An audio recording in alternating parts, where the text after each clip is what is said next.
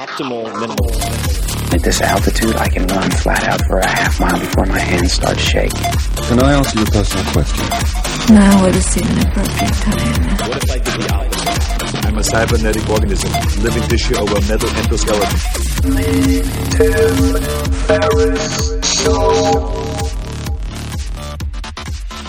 This episode is brought to you by Athletic Greens. I get asked all the time what I would take if I could only take one supplement. The answer is invariably Athletic Greens. I view it as all-in-one nutritional insurance. I recommended it, in fact, in the 4-Hour Body. This is more than 10 years ago, and I did not get paid to do so. With approximately 75 vitamins, minerals, and whole food-sourced ingredients, you'd be very hard-pressed to find a more nutrient-dense and comprehensive formula on the market. It has multivitamins, multi-mineral greens complex, probiotics and prebiotics for gut health, an immunity formula, digestive enzymes, adaptogens, and much more. I usually take it once or twice a day just to make sure I've covered my bases if I missed anything I'm not aware of. Of course, I focus on nutrient-dense meals to begin with. That's the basis.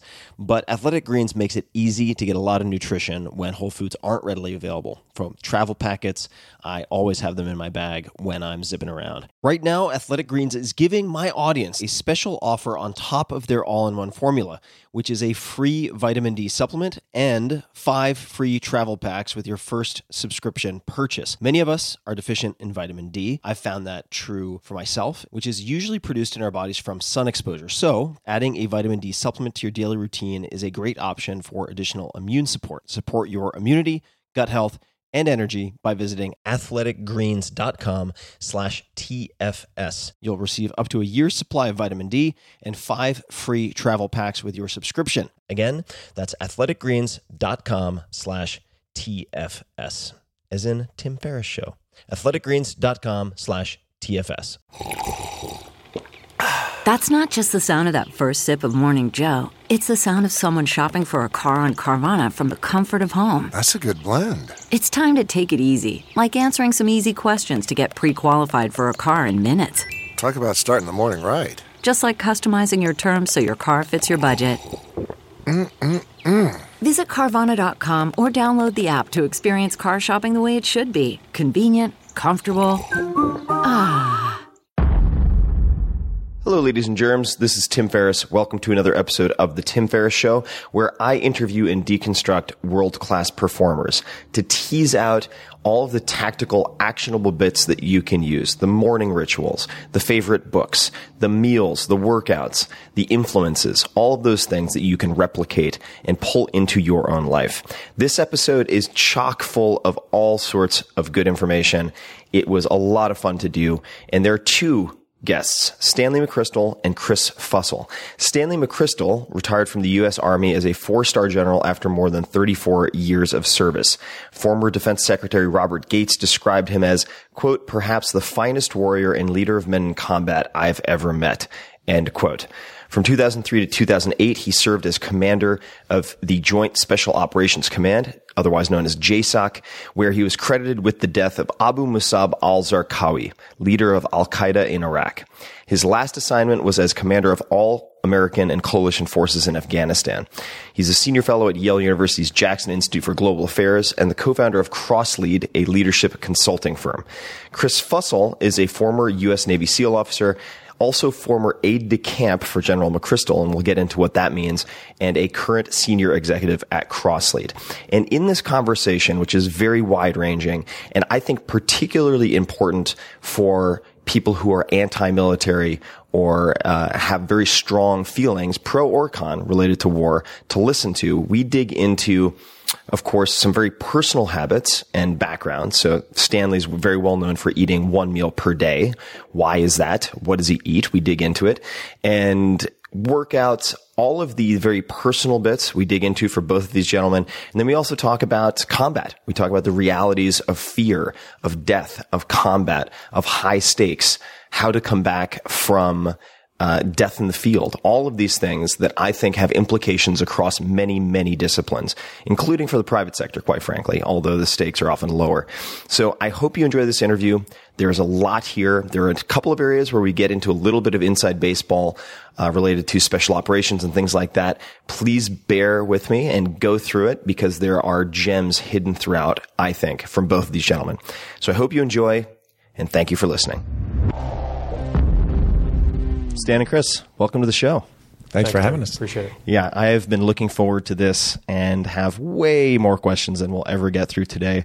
But I have been fascinated by not only the military and the training of the military, the pros and cons of different aspects of the military, but also how those translate to the civilian world. And after the 4-Hour Body and the 4-Hour Chef has spent time with the Defense Language Institute and really become fascinated with the habits and rituals of the top performers in that world. So I have a slew of questions, but the one that I have been asked to ask you, Stan, more than perhaps any other is, why one meal a day? Do you actually eat one meal a day? I do. And people ask me why. Is it some Zen connection with something? And no, what happened was when I was a lieutenant in Special Forces many, many years ago, I thought I was getting fat. And I started running. And I started running distance, which I enjoyed. But I also found that my personality was such that I'm not real good at eating 3 or 4 small disciplined meals. I'm better to defer gratification and then eat one meal. And for me, that's dinner. And so what I do is I sort of push myself hard all day, try to get everything done, and sort of reward myself with dinner at night. What time do you usually eat dinner?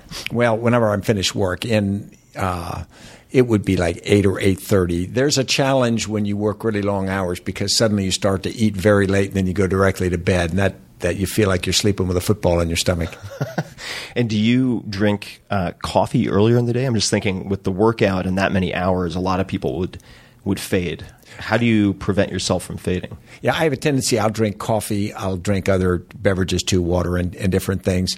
And I do find that there are certain days your body just says eat and eat right now. And I used to keep a bin of those hard pretzels in my office in Afghanistan, and I'd grab a handful of those. And other times I might be out doing something physical in the military like road marching, and suddenly your body communicates, eat pretty quickly or you won't keep road marching. And I'll do that. But otherwise, I like to stick to the idea of one a night. Got it. Yeah, this is a constant topic of conversation in the intermittent fasting worlds, and everyone has, Ori Hofmeckler has his thing. The paleo guys have their thoughts, obviously. Chris, are you a one meal a day kind of guy? Well, when I was working for then General McChrystal as his aide-de-camp his last year running the Joint Special Operations Command, it was sort of by directive. There was no other choice. That was just what we call the battle rhythm of the organization. And when the old man got up to eat, you did it then or you didn't do it at all. So yeah, I've lived on that train. But I would be the first to tell others because, as Stan alluded to, it sort of became the driver in the organization. But this is what we do, and I would tell people as his aide, he won't judge you if you eat breakfast. This is the way his metabolism works. He doesn't do this as a demonstration of personal strength. This is just what works. So don't think you're impressing him by not eating lunch or whatever. But there was the classic story around this when I first joined the inner circle staff. We had this command sergeant major, who I'll call Jody, a legend in the community. He had been with Stan for about 3.5 years at that point. And so I was asking him about the one meal a day thing. And he said when he showed up for the first year, he's 2 feet from Stan for the entire 5 years they worked together. And he said, well, this is what the boss does. This is what I'll do. So he did a meal a day, and he does not have a metabolism that drives toward it. And we lived in these little crummy sort of Quonset huts next to the where the headquarters was. Did you say Quonset huts? Just sort of wooden huts, right? Pretty Spartan living, about 50 yards from where the headquarters was in Iraq. And Jody said about a year into the tour, that General McChrystal calls him and says, "Jody, get in here." So he runs over to it. "What's up, sir?" And he goes, and he said, I hadn't really looked through his hooch before, and he said, General McChrystal's pointing at this little tin of pretzels he has, and he goes, "I think there's mice eating my pretzels." And Jody said, I almost whipped out my gun and shot him. And I said, "You've been eating pretzels? I've been eating one meal a day, Dark secret. for a year, and you had pretzels in your room?" Because it was the most unprofessional I've ever been with a federal officer. I just storm out of the room. You know, low blood sugar will do that. That was so funny. Makes cowards of men. Long distance running and low blood sugar. So you mentioned hooch. Now, so one of the challenges I think that civilians have, and probably where a lot of movies make 1,000,001 mistakes, is just with the terminology. So let's start with hooch. Hooch is where someone is living, their quarters, or? That's right. Yeah, your sort of overseas quarters. Everybody will refer to as your hooch. Got it. So even if you're in a room with, say, 10 or 15 other people, would your bunk or whatever, that would be considered your hooch? If you had a common berthing with 10 folks or so in the special operations community, we'd break into teams of 4 or so would share a common space, and that would be like that fire team's hooch. Got it. And so you spent. Feel free to correct me if I'm wrong, and I'm going to apologize in advance because I'm sure I will misuse terminology. But so you spent 15 years with the SEAL teams, with development group, I guess, which is known as DevGru. Correct. And JSOC. And what I'd love to talk about for a second, just to get everyone on the same page with vocabulary, could you explain to me how the SOCOM or JSOC is broken up? Like, what are the groups within it? And the reason I ask is I was spending time in Monterey at the Defense Language Institute, and I remember before I got up to speak, because we were doing Q&A and keynotes, and they said, whatever you do not refer to all of the people serving in the armed forces as soldiers. They're like, number one, they're not all soldiers. And I was like, okay, I need an education here. So could you perhaps explain what the people in the different branches like to be referred to as, and then what JSOC is comprised of? Sure. Yeah. At the most macro level, you have the 4 stars in DC that run the military, and then you have each branch, the 4-star generals, the 4-star generals, and then you have the Army, the Navy, the Air Force, the Marines, etc. And then underneath those, going back, a few decades, there are special operations components of each one that developed. The Navy SEALs back to Vietnam, the Green Berets, the Army Rangers, etc. And the Green Berets were within which group? Within the Army. Got it. And so you started to develop these highly specialized teams inside of each branch, and then going back really to the failed rescue mission inside of Iran under the Carter administration. Right. There was something called the Holloway Commission that came out of that inside of Congress. And what they basically found out of that was, even though we have these special operations units, we don't know how to work together in a truly joint fashion. And so at that point, you had what evolved out of that. You have the Special Operations Command, which is a 4-star command down in Tampa, SOCOM. And then each one of these special operations units created basically a dotted line relationship, both to their parent service, so the SEALs report to the Navy, but they also report to SOCOM, which is a joint headquarters. And then also off of SOCOM was created the Joint Special Operations Command, and the idea there was to JSOC. And out of each of these special operations units, they all have a subcomponent of secondary selection phase that people go through to get into even a more elite unit like the Army Rangers, the Development Group, et cetera. And those all report up underneath the Joint Special Operations Command, JSOC. And the history of that organization goes back, to the early 80s. And that was a lot of our experiences post 9/11 were obviously centered in and around the evolution of JSOC, which Stan commanded for 5 years, from 2003 to 2008. Got it. Thank you. And what does an ADC, that's aide de camp, do? What were your primary functions in working with Stan? And I think you guys, let's see, this was for the last year that I guess, correct me, that was the last year you were deployed, or not deployed, but in the field? In JSOC. In JSOC, right. So Stan commanded that unit from 2003 to 2008. I was inside the community at that point, and then was brought up to be his aide de camp for 2007, 2008. And then he went on, obviously, came back to command all the forces in Afghanistan about a year or so later. So the role of an aide de camp, it goes back as far as there have been militaries. And it really varies from senior leader to senior leader on how they use their immediate staff. But my experiences there, I think, were pretty unique because a few things that General McChrystal did differently was that he selected people to be in his immediate staff. He had been down to a junior level, like I was sort of a mid-grade officer at that point.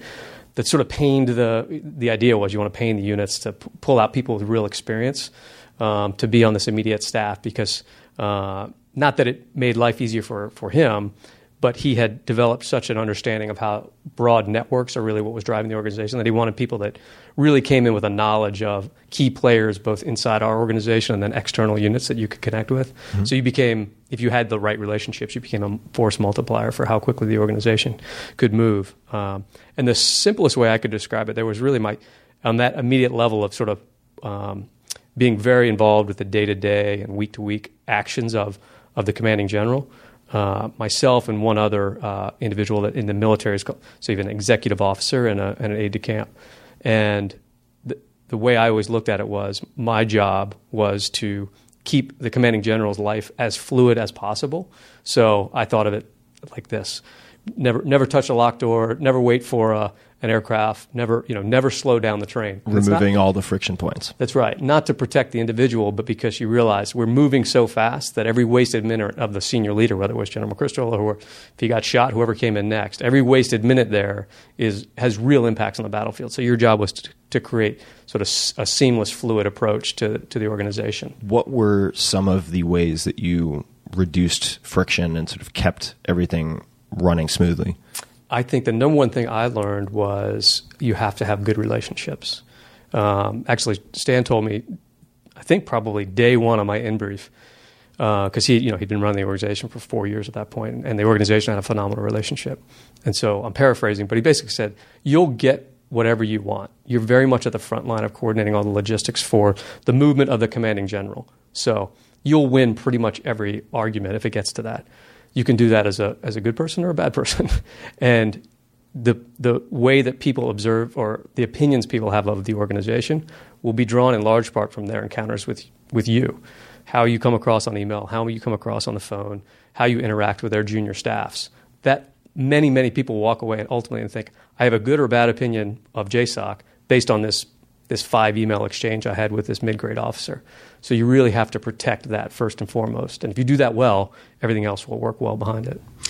Can I add some observations? When I was a captain, I was a company commander in a mechanized infantry unit, and the division commander, the 2-star general, was a guy who later became pretty famous, and he was a pretty forceful kind of guy. And he had an aide-de-camp, and he wanted me to be the new aide-de-camp. So he came to visit me in the field when we were in the desert, and he was standing in front of me. It was early morning on a battle position, and he's looking at me, and it was cold out, and he was talking to me. And I knew his aide-de-camp who was behind him, and he was standing there with a bag, and the general said, Captain McChrystal, you want some coffee? And I said, no, thanks. He says, how about some soup? I said, no, thanks. All my troops around there, you're not going to take anything, that your troops don't get. And then he said, I think I'm going to have some soup. And he didn't turn around. He just reached his hand back and held his open hand there. And as I'm watching, his aide had to open this bag, pull out this soup, put the cup in, pour soup in it. I was embarrassed for my peer. And then they're trying to convince me that I wanted to do this job. And 1, I swore to myself I'd never do that. And 2, I swore to myself that I would never do that to people. And so when Chris became aide-de-camp, it was more like being a chief of staff. As Chris says, what he really, in my view, was he was the connection to the command. He was one of the connections, but probably the primary one. How I was viewed in many cases depended upon how he coordinated with people. Right, and presented himself. And then also, they would come to him for, what does the old man think? Because there were times when I'm moving 100 miles an hour and they'd come. And so a couple things had to be true. 1, he had to know how the old man thought. And 2, he had to be able to articulate that in a way that was mature and whatnot. So it's really an interesting job. And as Chris described, you pull somebody up who's very experienced, but you also pull someone up that's got great potential, who will benefit from this unique experience and visibility. And that's this was, I think Chris was my 4th or 5th aide-de-camp during that tour, and by far the best, but also I'd learned. Of course. And I'm so interested in this aide-de-camp position, partially because I'm trying to draw for myself parallels between military and civilian life, particularly military elite units and fast-growing startups that could change the world potentially. And the aide-de-camp position reminds me a bit of an article I recently read called 10,000 Hours with Reid Hoffman, chairman of LinkedIn. And his equivalent aide-de-camp was Ben Casnocha, very young guy, very high promise. And so I'm personally looking to, at some point soon, hire someone like an aide-de-camp. So this is all very, very self-interested. But let me ask a couple of routine questions about routine, and then I'd love to maybe go back in history a little bit. The working out, do you work out every day? I do. What type of exercise and why? When I was younger and I got serious about working out, I was a second lieutenant, and as I mentioned, I started getting fat. And I had a first sergeant in my parachute infantry company that liked to run. So we would do loosening up exercises, and then we'd run. And so I started running. And so for the first 20 or so years, I ran. I had one period when I was a captain where I ran 15 miles a day, 7 days a week.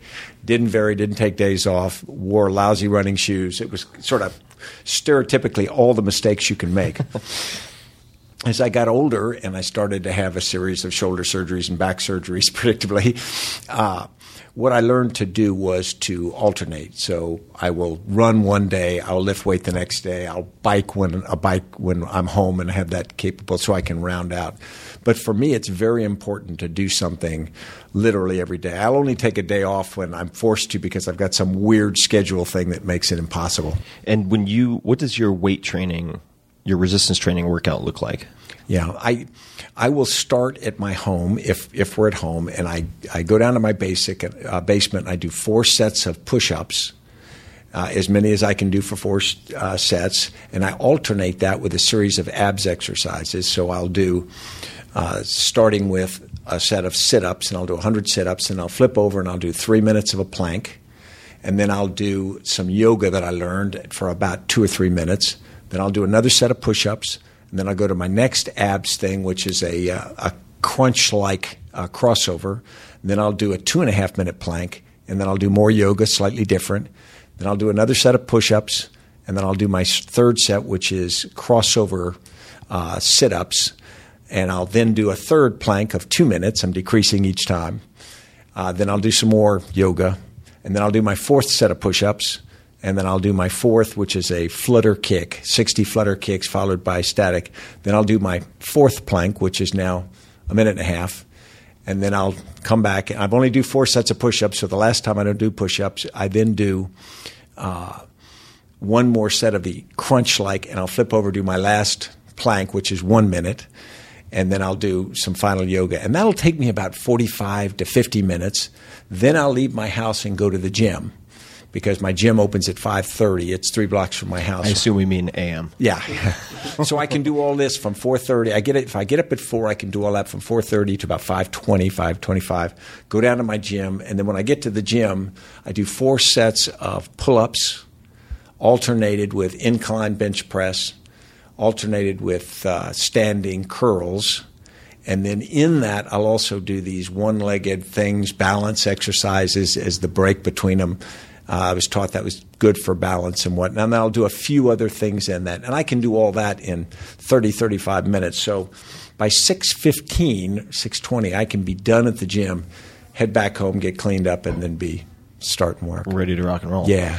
And why is exercise important to you?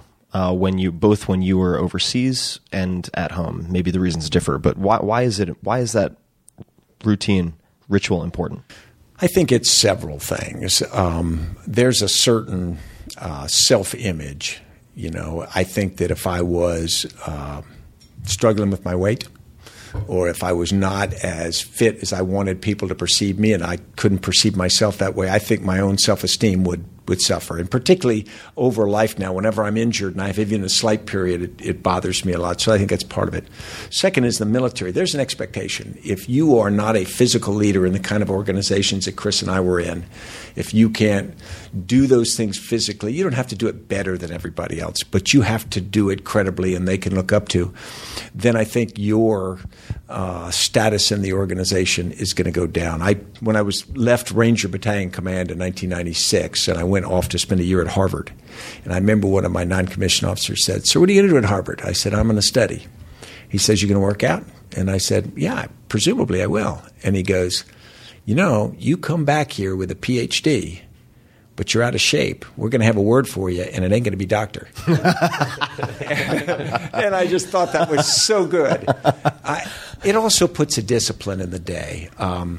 I find that if the day is terrible or whatever, but I worked out, at the end of the day I go, well, I had a good workout. Almost no matter what happens. When the Rolling Stone article came out, it came out about 1:30 in the morning. I found out about it. I made a couple calls. I knew we had a big problem, and I went, put my clothes on, and I ran for an hour. Clear my head, stress myself. Didn't make it go away, but that was something that I do in those situations. Yeah, it's for me. I try to. It's a way of diversifying my identity in a way, so that if everything else is suffering, if I'm losing at everything else for factors outside of my control, at least the bar doesn't care, right? So, Chris, I'd love to ask you, and then I'm going to come back to the Rangers with Stan in a second. But if you could pick a handful of books, say 2 or 3 books, for all West Point graduates to read before being deployed or going into combat situations. Doesn't have to be West Point, but given my limited knowledge of where people come from before the military, let's just assume that's the case. What books would you assign to them? Then they don't have to be military related, but yeah, it's a great question.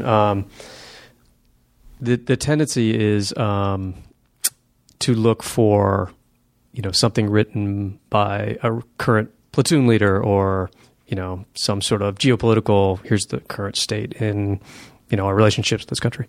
I always encourage folks, if you're going to, as we had multiple deployments through Afghanistan, read old English works, from British soldiers that were on the frontier, years ago. Read travel logs from people that were traveling through Afghanistan, in peaceful times a century ago. Go back into the history, because I think one of the key variables in all of these current conflicts, at least, that we continually miss on as a nation and all the way down to the individual level, I know I've been guilty of it, is really understanding the cultural context that we're seeing through. So I found over the years the best way to be able to empathize with the locals on the ground is to try, and you'll never be perfect. It's nearly impossible, but try to understand their view, their sense of history, which frankly tends to be on a much longer time horizon than ours as Western leaders, and try to see yourself in their timeline. So take Afghanistan as an example. It's easy to look at Afghanistan that the country was, born into being on September 11th, 2001. In reality, we are a section in a very, very long and complex and proud history in Afghanistan that affects Pakistan, and Pakistan affects India. So we have a little blip inside a very complicated timeline. And if you show up thinking, okay, this is year 4 of this country's relevance to the world, you're going to miss every time. You have to understand the person on the ground when you're going out at night. What are they seeing, and what do they understand as the current situation? It's really the only way I found it to be able to make some sort of connection with the reality of the situation. And if you wanted to, there's so many misconceptions about the military and what it feels like to be, say, in combat. And I believe I've had a couple of books recommended to me as a civilian if I want to have a better understanding of the realities of combat. I think there's a book called On Combat and On Killing. There are a handful.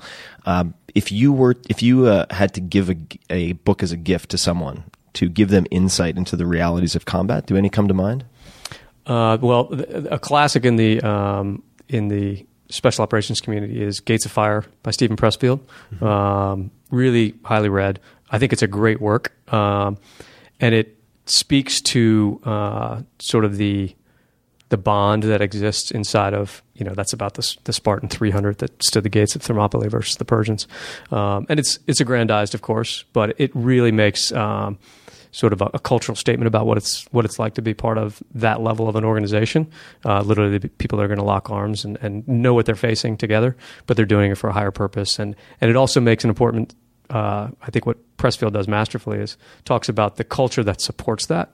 And so it was one of the probably the only book in that genre that I constantly recommend to wives as well, because I think Pressfield wisely gives as much credit to the women of Sparta as he does to the soldiers that went forward, making the case that this wouldn't exist without a home network that made it possible in the first place. And I think one of the greatest strengths of the JSOC community for sure is the women at home that raise the kids, take care of the family, and live through years and years and years of deployments in a very, very honorable way. So I think that's top of the list. Great, thank you.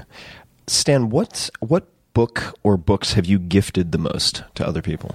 I have probably given the most copies of a book written in 1968 by Anton Myrer called Once an Eagle.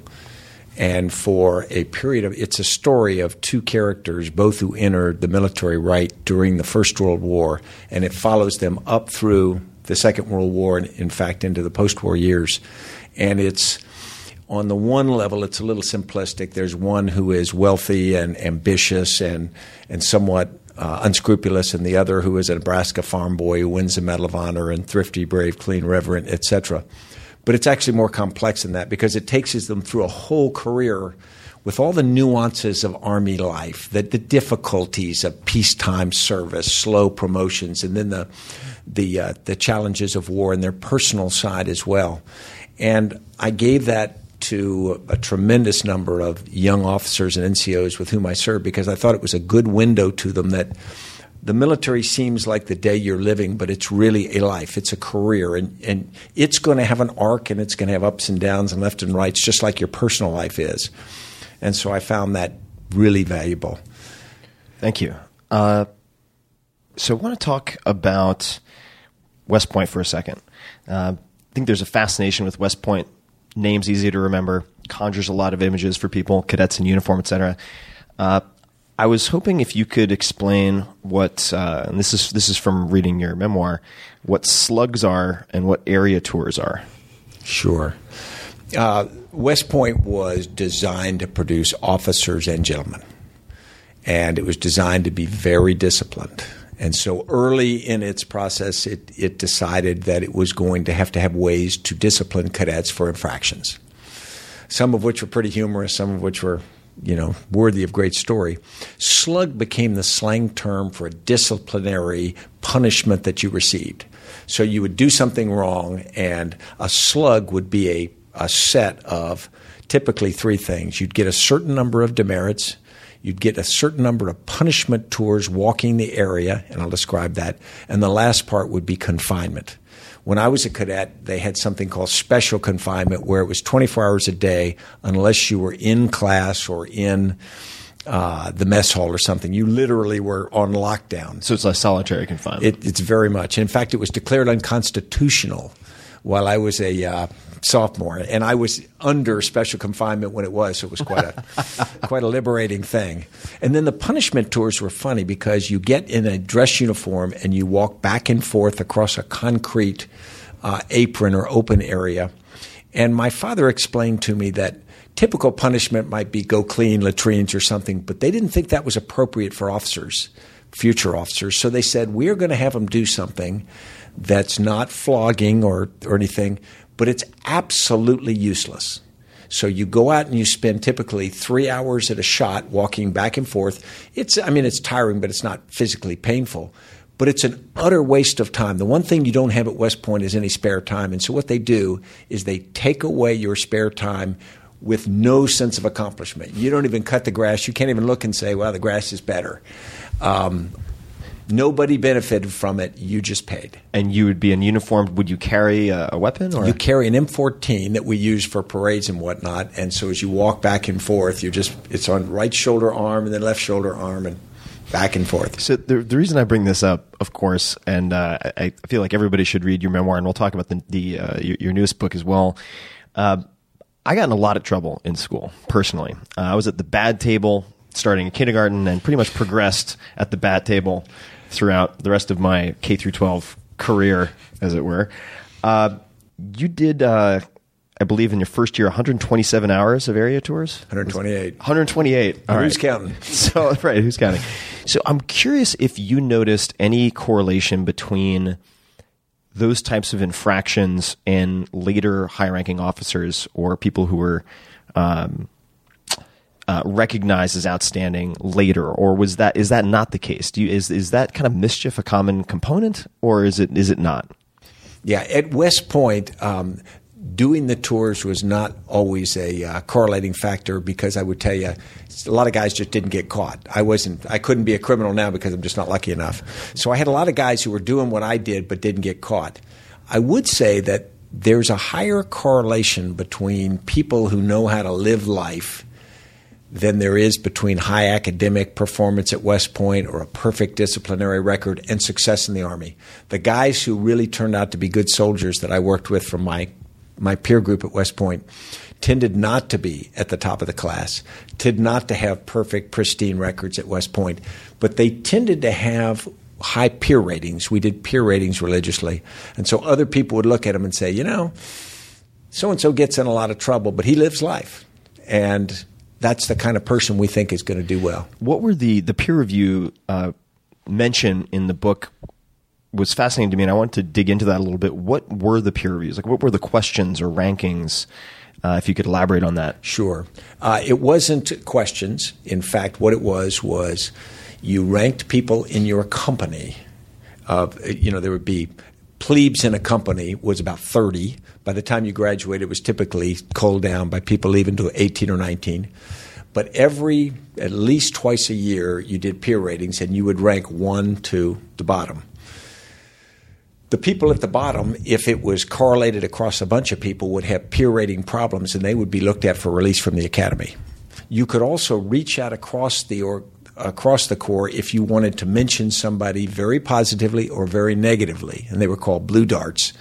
And so if you knew me from another company and you thought I was a bad cadet, you could write one of these optional blue darts and just say he's a bad guy. Or if you thought good, you could do the positive. But the peer ratings were interesting because the first thing you think is, hey, these are going to be popularity contests without much validity. They actually didn't turn out that way. People tended to take them very seriously, and the correlation during my period with actual success later was very, very high. It was higher than anything else at the academy. Wow. These types of assessments are very interesting to me. There is a book called Mental Toughness Training for Sports, and I remember in high school I was a wrestler, and they provided an assessment that you could provide to your peers to evaluate you on a roster of maybe 20 points. It was one of the most valuable things I did in my entire high school career. So speaking of vetting and assessing people, so I have heard stories of your vetting people for the McChrystal Group, and I've heard that you sometimes throw a statement out there that people need to finish. So feel free to correct me here also. So specifically, let's say you were interviewing Chris, and you said, everyone says Chris is great, but, and then you just sit there in silence. Do you do that? Is that one of your questions? Or statements, rather? I do that. And why? Could you explain why you do that? It puts a person in the position of having to try to articulate what they think the perception of them by others is. Because there's a perception, and often in the vetting process, we'll figure that out because we'll get inputs from other people. But if you ask somebody and you said, everybody loves you, but they don't love this about you, or they'd hire you, but it forces them, it's a couple of things. One, it forces them to come to grips with what is it people don't love about me. And the second is they've got to say it to you. It could be very common knowledge, but if they don't have the courage to face up to it and tell somebody who's thinking about hiring them, that's a window into personality, I think. And what are the answers that are a red flag to you, and what are the answers that are not a red flag? Or Chris, if you want to tackle that. I can offer some thoughts from the SEAL community. So you know. There's various gates as you advance into these different units during your career where you're going through up in front of a board as in the next interview. And so once you're senior enough, you're the person sitting on the board, right? And so I would always like to throw in some version of this question. And basically the way I would phrase it is, we're a small community. The typical way of asking this question is, there's 10 people outside. Why are you the best one? And I always like to flip that on its head. We're a small community. You and I haven't worked together, but I know a lot of your peers, and we're going to follow up with people that like you and don't like you after this. What are the people that, and no one's perfect. I have my naysayers just like you do. What were the people that don't hold you in highest regard? What will they say about you? And to me, the most important thing was that they have an answer. A, it shows the courage to be able to address it, and B, it shows self-awareness that I might be top peer rated and have this great career, but there's somebody out there. And here's what they'd probably say. They'd say, I was self-serving that one time, or I appear too good on paper, or I'm lazy on these types of physical training, whatever the case may be. Have some awareness of what your naysayers, and show me that if you identify it, you're working on it. I don't care what you think about it. I just want to know that you're aware of how other people view you. And what are let's say that's for, I would love for you to explain what development group is. DevGru, another one that's thrown around a lot, and I included don't know exactly what that refers to. But if you were vetting someone in that fashion, what are the excusable sins, the kind of passable sins versus the disqualifying sins? Yeah, it's a good question. Like anything inside the Joint Special Operations community, and it gets into classified space there pretty quickly. Oh, but, yeah. I mean, obviously, whatever you can talk about. All these units are basically you're looking for folks that have a really strong track record inside whatever branch of the Special Operations, whether they've been in the Green Berets or the Army Rangers or the SEAL teams, and then they have an opportunity to screen again and go through an additional sort of selection phase process to get into one of these units that works underneath JSOC. And so, at the end of the day, you're starting with the same selection pool, and for people to even be considered for these units, they have no one's going to have a bad track record and show up and try to get in the door. I think one of the big delineators, and I can speak to my community because each one of them have their own sort of tribal personalities. Right. But definitely inside the SEAL teams, the world has shifted to this really decentralized. You have to be able to move fast on the edges of the organization with a lot of autonomy, and you're put in situations where you have to think fast. Really, literally, sometimes with geopolitical implications of the choice you make. And so you're looking for people with high levels of integrity around the decisions they're going to make and how they'll report them out. And then comfort in that environment, which to me says, do you have the intellectual curiosity to want to be at that sort of tip of the spear? And not everyone has that. And what I would often tell guys, being in or out of one of those units is neither a good thing nor a bad thing. You're best served by understanding the role of those types of organizations and making sure it aligns with your personality. Otherwise, you're just you'll be unhappy being part of it. And I would imagine you probably endanger yourself and other people potentially if you're not a good fit. So Stan, I'd love to talk about just for a second, and then I have some kind of hypothetical questions, and I'm going to get this name incorrect, I'm sure, but Major Barado, is that right? I'd love for you to just talk about your experience with Major Barado. I think it was your first meeting, but if you could talk about that a bit, I think it's seems to be a key turning point for you. Yeah, it really was. Several things happened. I had entered West Point, and I was from an Army family, and I had expectations of myself. But my first 2 years at West Point were difficult. I got in a lot of trouble for discipline and my own immaturity. I didn't do well academically because I didn't know how to study, and I didn't study very hard. I really didn't take West Point very seriously, and it was also heavy on math and sciences, and so that was not my strong suit. So by the end of my sophomore year, I wasn't ready to quit, but I was having a crisis of confidence. I had gone through some things. I had applied to go to Ranger School as a cadet, which they let a small number each year, and in the spring of my sophomore year, for that summer, they said, you can't, because your lack of discipline is bad enough. You can't go to Ranger School. And I was really crushed. And so I went that summer, and I went off to training and whatnot. They send you around the Army to do different things. And I came back that fall, and we had changed tactical officers. Now, I'd had a nice tactical officer the first 2 years, but I don't really think – I mean, he tolerated my 2 years of problems. And is a tactical officer like a residential advisor in college or something along those lines? A little like that. You have a commissioned officer, a captain or a major for each company, which has about 120 cadets in it. And they don't live in the company. They're not there every day, but they are responsible for the company. So they have an office a couple hundred meters away, and they're responsible for overseeing the cadet chain of command on discipline, and they'll come down and inspect things. And they're also mentors and whatnot. And so after the first couple of years, I came back and I expected to have this new tactical officer, my first, in briefing and counseling, he brings each person in together. I expected him to look at my record and then give me the riot act for, all my problems and shortcomings and whatnot. And I sat down with him, and he's a special forces officer. And he sat down and he goes, well, I'm looking at your record here. And he says, I think you're going to be a great cadet and a great Army officer.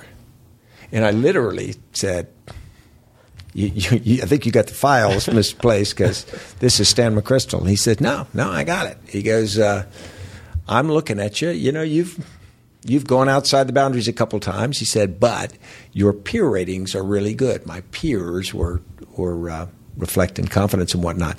He says, I think you're going to do great. And it was amazing. It was transformational because sort of like that kid in elementary school where suddenly they start to say, you do have high potential. We just got to pull this out. And I had also started seriously dating now my wife of 38 years, dating her then. So after my first 2 years of my misspent youth, I'd say, I suddenly was dating someone seriously. So I had this TAC who believed with me. I was going to settle down more because I was dating one person. And I could sort of see the end. And for me, West Point was this dark tunnel you went into just to go be an Army officer. If it could have been done in a weekend, I'd have been happy to do that. I didn't bask in the West Point experience. I just wanted to be an Army officer. And West Point seemed like the best place to do it. And suddenly I could see, it was 2 years out, but I could see the reality of it. Here was a Special Forces combat veteran who was telling me he thought I'd be good for that world. And what effect did that have on you? Well, I think it caused me, one, you don't want to let somebody down who's got faith in you. If somebody doesn't have faith in you, they say, I think you're a screw-up. You go, well, okay, if I screw up, But if somebody says, no, I really have trust in you, I trust you're going to do really well, it gives you a new sense of loyalty to someone. You don't want to let them down. Plus, he's now put on the table in front of everybody, you can do this, it's up to you. He didn't say it that way, but it was clear that's what he'd done. So it changed my opinion for lots of reasons, this being one of them. My grade point average skyrocketed my last 2 years, and I finished on the dean's list and all, which was for me nosebleed territory. But it was a lot because of the way people around me just started shaping my expectations. So the question of selection and training is really fascinating to me. I mean, for all of these different stages in a military career or a sort of private sector career, if you had, and this may be a difficult question, but if you had, say, 100 athletes, civilian athletes, and I say athletes just to take the physical component largely out of it, this question came from reading about the 9-week Ranger course at Fort Benning, I guess. So if you had 100 athletes and had 8 weeks to train 20 of them for combat, how would you select them and how would you train them? Very, very interesting. And just as an aside, the young man, the Yale graduate who worked with me on the memoirs you read, is in his final week of Ranger School now. Well, he's lost a boatload of weight, and he comes out and he's a specialist in 2nd Ranger Battalion. So he read about it, studied it, and now made the decision to go do it. It'll be interesting to hear him after he comes out. If I was going to prepare people for combat, if you assume that they can do the basic skills, they can shoot a weapon, they can do first aid, they can do those things. If they can't do those, obviously you've got to teach them the things that are absolutely required. But if you assume that most people come out of basic training and initial training with those technical skills, I'd spend times on things that do two things. The first would be to push themselves. After World War II, when they talked to organizations that had then been through combat, they said, what of your training was of value and what was of less value? They said long foot marches. that forced them physically and really caused them to reach down inside themselves, like distance running, was invaluable. And the second was live fire training on courses that was as realistic as it could be. There was the stress, there was the sense of danger, although they were set up to inherently be safe. That required it. To that, I would add dealing with uncertainty. I would try to put people in cases where they have to make decisions with absolutely incomplete knowledge, and they have got to live with the results of that, and often it'll be bad, and what do they do then?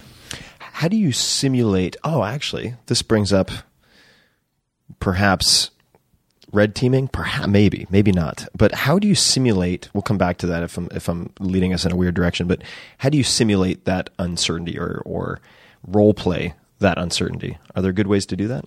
There were a number of ways to do that, to make tough decisions and whatnot. I had when I was a regimental commander, a colonel of the Ranger Regiment, we did put together an exercise that was designed to test them with uncertainty, but also with a no-win decision. And so what we did was we went to a battalion on no notice, and we alerted them, and we took a company of Rangers, put them on airplanes, and flew them to Texas, and then did a parachute assault. And their mission was to then move from the drop zone to this town and rescue a bunch of Americans who were there working in nonprofits and whatnot. And they were then to police them up, bring them out to an airfield and be extracted. Pretty straightforward. And so they parachute in, and as they move toward this town, they're told that there are a small number of enemy forces there, 10 or so, enough they can deal with, and they develop a plan and they deal with it. Once they got into that firefight, I in fact reinforced that enemy with about 100. And so suddenly what happened is they get in a firefight that they can't extract from, and very quickly they have wounded of their own. And so now they're in this situation, and I'm playing higher headquarters. I'm actually on the ground watching, but my controllers, I'm playing higher headquarters, and I say, all right, your mission is to get those students out of there, get them out, and get them to the airfield.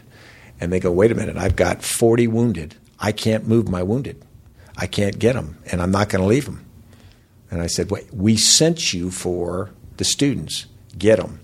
And so they always try a workaround. They try to say, I need more aircraft, I need more forces, something to take away the constraint. And of course you say, nope, won't happen. You're going to have to make the decision.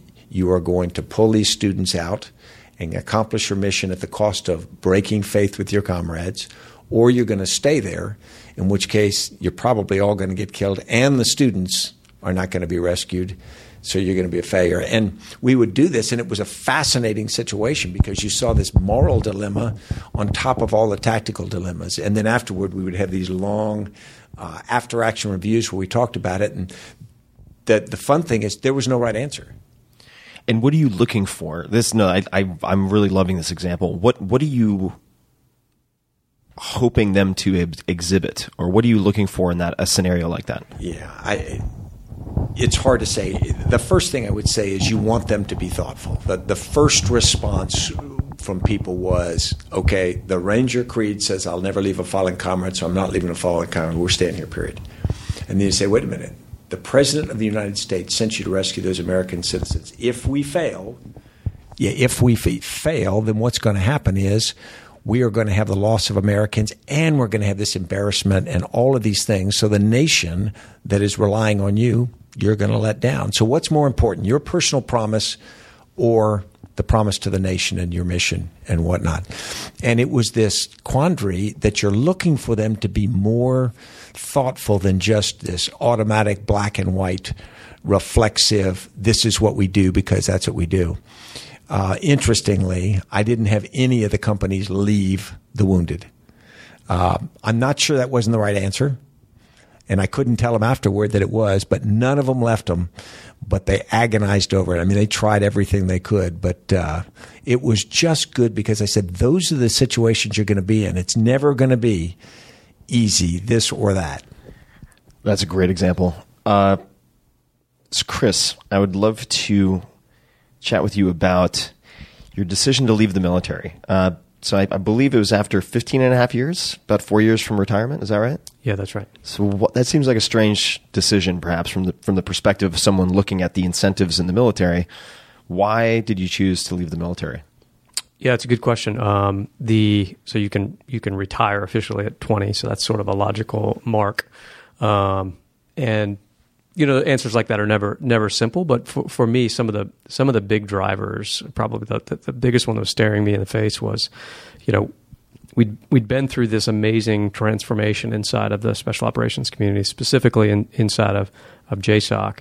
And when I left my aide-de-camp position with Stan, I went out to Monterey, California, and did my master's thesis in intelligence fusion cells, of all things, which is sort of counter. Intelligence. What was the last part? Intelligence fusion cells, which were these. If you think of the JSOC organization as sort of a global organic thing, this was the nerve center where all the information was passed around on a 24/7 cycle around the globe. And if you remove that, you would have had incredible forces arrayed around the battlefield, but really not knowing what they should be doing with great specificity. So these fusion cells were within these different groups under JSOC. That's right. It was a global network, and they ranged from quite large ones in a place like Baghdad to maybe very small ones in other parts of the world. And the idea was, so the mantra of the organization became, it takes a network to defeat a network. Once we realized Al-Qaeda is obviously this globally distributed network of ideas more than anything. So we have to overlay that and be able to pass information as quickly as they're able to. And then we can get the right forces out quick enough to address the problem. Being a kinetic sort of focused organization, the initial mindset was all around the going out in the field onto the objective. And that was always done very well, and it got better and better and still continues to get better today. What was missing was the right information getting to the folks that are actually going out on missions quick enough. And so I sort of had a sense of this shift as I was coming up through the ranks, but then spending a year watching Stan and the other senior staff, I realized this is the heartbeat of the organization. Is what we've really revolutionized here is information flow inside of a traditional bureaucracy. We've created this massively distributed network that shares information as fast as something like ISIS or Al-Qaeda that uses YouTube and email, and it's just totally unconstrained in how it passes its ideology. And so went on to study that and got really deeply fascinated with that part of it. And then the decision to get out a few years later was in large part driven by this my own personal belief that this is arguably the most important thing I will have learned, at least to this point in my life.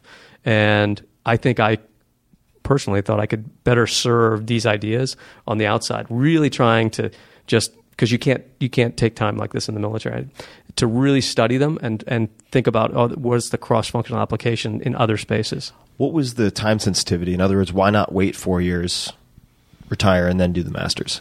A lot of that becomes sort of personal variables as well, like where you are with your wife, have 2 kids, et cetera. Sure. But in large part, it was driven by the idea that this is the time is now. I felt like the ideas are really starting to awaken in other spaces, and so it's sort of like deciding to move to Silicon Valley in the early days. Sure. When you realize there's something going on there, and I want to be part of it. For me, that was a big thing. This is a massive shift that everyone's going through. Is how do we transition 20th century organizational models to be able to compete in the information age? And I could feel the conversation starting 2008, 2009, right, and started to trickle out. So I wanted to be part of it. Stan, so there's some timeless principles, timeless practices. Obviously, things have evolved in many different ways in the military, private sector, technology, and so on. But if we're looking sort of in the rearview mirror, what military leaders come to mind who are most underrated, in your opinion? That's a great question, because there are people who did things for which they get huge credit, and then there are other people who change the direction of organizations. And of course, I think Ulysses S. Grant is often underrated. He's viewed as this mechanical basher who is going to just bash the enemy into submission. And I think he was much more than that. I think he took an army that was already maturing when he took overall command of Union forces, but he understood the absolute truth that you had to destroy the Army of the South. Capturing Richmond was interesting, but it wasn't the real point. The problem was, as long as you had an existing army, and that was going to take a very focused effort that was going to be high cost, and you weren't going to lower the cost by doing it more slowly. It was cumulatively had to get it done. And I think he understood the political side of it much more than people give him credit for. So I think he's a huge one. There's another, and I'm going to, I'm embarrassed to say I can't remember his name. There was a naval admiral between the First and Second World War who essentially championed the development of aircraft carriers. There were people who championed the development of air power, and that was pretty obvious. But building aircraft carriers during that period when battleships were still king was a dangerous sort of step out there. So I think those people who push change when change is not otherwise automatically going to happen. And for those people listening, I'm sure somebody listening or reading on the blog will have the answer, be able to look up that naval admiral. So please put them in the comments on the blog, and then I will put it into the post. So we'll have that. Stan, do you listen to audiobooks when you work out? All the time. It's funny. I first used to listen to music, and I get bored listening to music. So I started listening to audiobooks because if you think about time management, what I found was I love to read. But particularly when we started the fight in Iraq and Afghanistan, I would have a long day. I'd have good books. I'd go back to my hooch and I'd read about a page and a half, and then I'd wake up 20 minutes later with my head on the page. And so I realized I was going to have to get a better way. So I started putting audiobooks on my iPod, and I like history and I like biography. And so I would put those on very eclectically. And initially it was eclectic because audiobooks weren't that prevalent, and so my wife would go to the library. She'd go everywhere she could, get all these audiobooks. I'd download them onto my iPod and then on my computer, and then put them on my iPod. And so it was whatever was available. Later, as more things became available, I had a wider choice, but I found that eclectic part really good. I learned to run with audiobooks. My mind will stay collected on it when I lift weights, and I also, just because I get sort of fanatical about something, I have a little set of speakers in my bathroom. So what I do is I go in the morning and I'm listening to one book there. I turn it on, and while I brush my teeth, while I shave, while I put my PT clothes on because my wife's out in the bedroom, I'll listen to this book. And then I'll walk out of there to go work out, and I'll have my iPod. I have another book, and I listen to that when I work out. Now, it will take me quite a while of shaving time to get through a book. Are those two separate books or the same book? Two separate books. So I just finished a book on the South African gold and diamond trade, Cecil Rhodes and whatnot. And up through the Boer War. It was fascinating, and it probably took me 6-8 weeks of shaving time to do that. But then on these other books, I found that I go through books very, very quickly, because if you're working out hour and a half a day, you actually go through books much faster than I would if I just had reading time. And I always love to ask people who read a lot or consume many books, even in audio format, how do you choose your books? So, for instance, in this case of the diamond trade and whatnot in South Africa, why did you choose that book? I go on audible.com and I buy this package deal where you get a whole bunch of credits, and I look at the history first, and I look at what's trending new just to see if what's trending new. I tend to like sweeping history stories of an era that's 20, 30, 40 years, or big projects like the building of the Panama Canal, building of the Boulder Dam, because they got a beginning, middle, and an end, and challenges, or biographies. And I will also do binge reading, meaning I went through a period where I read about whaling, and I read like 5 whaling books together, or I'll read biographies or something about the founding fathers, and I did 7 or 8, George Washington, other founding fathers. And because they're all, mutually overlapping, it's very interesting, because suddenly you know more about the era, and the new one is more interesting because it's filling in holes. And so I'll binge on one subject for a while and then on another subject. Oh God, this gives me all sorts of ideas for how I can spend yet more time reading books. Chris, now you also listen to audiobooks? I do, yeah. I got into the habit during multiple deployments because, to Stan's point, you just don't have time during your day, and you want to continue reading, right? So I got into 2 real habits when it came to working out from deploying overseas. One being treadmill running, which Stan was an adamant outdoor runner, would run around the airfield and places like Iraq in 120-degree heat. And I didn't like that for multiple reasons. One, because you'd always get yelled at for wearing headphones by the base guards, and the 3-star general could ignore that. I would get in more Harder trouble, for I you to guess. get away I don't know. So I got hooked on running on treadmills, which is where I still do probably 80% of my miles on treadmills. And the other was listening to audiobooks. And at first, it's really interesting. It takes your mind a while to shift off sort of the music and the rhythm to keep you going, and you can keep two sides of your brain awake when you're running.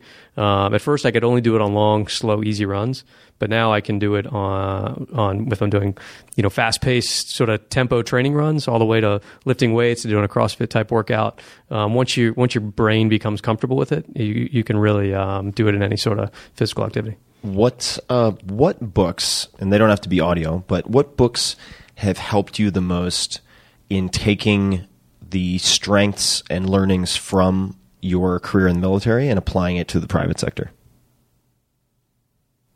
Or what books about just private sector business have had an impact on you? I think I'm a big Walter Isaacson fan.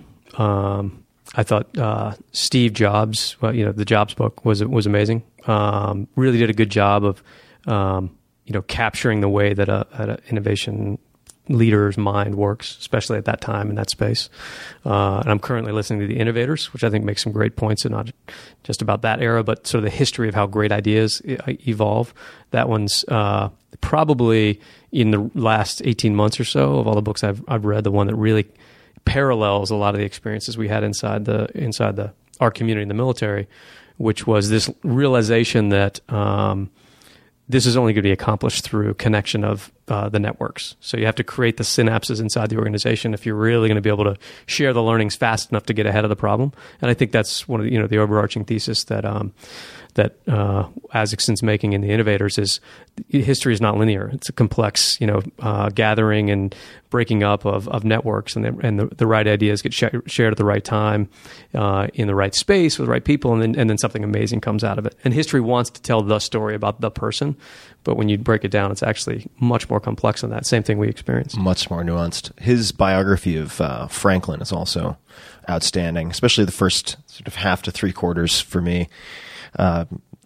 Added a lot of depth to someone that you can view as the guy with the glasses with the kite and the key, but there's a lot more to it. That's right.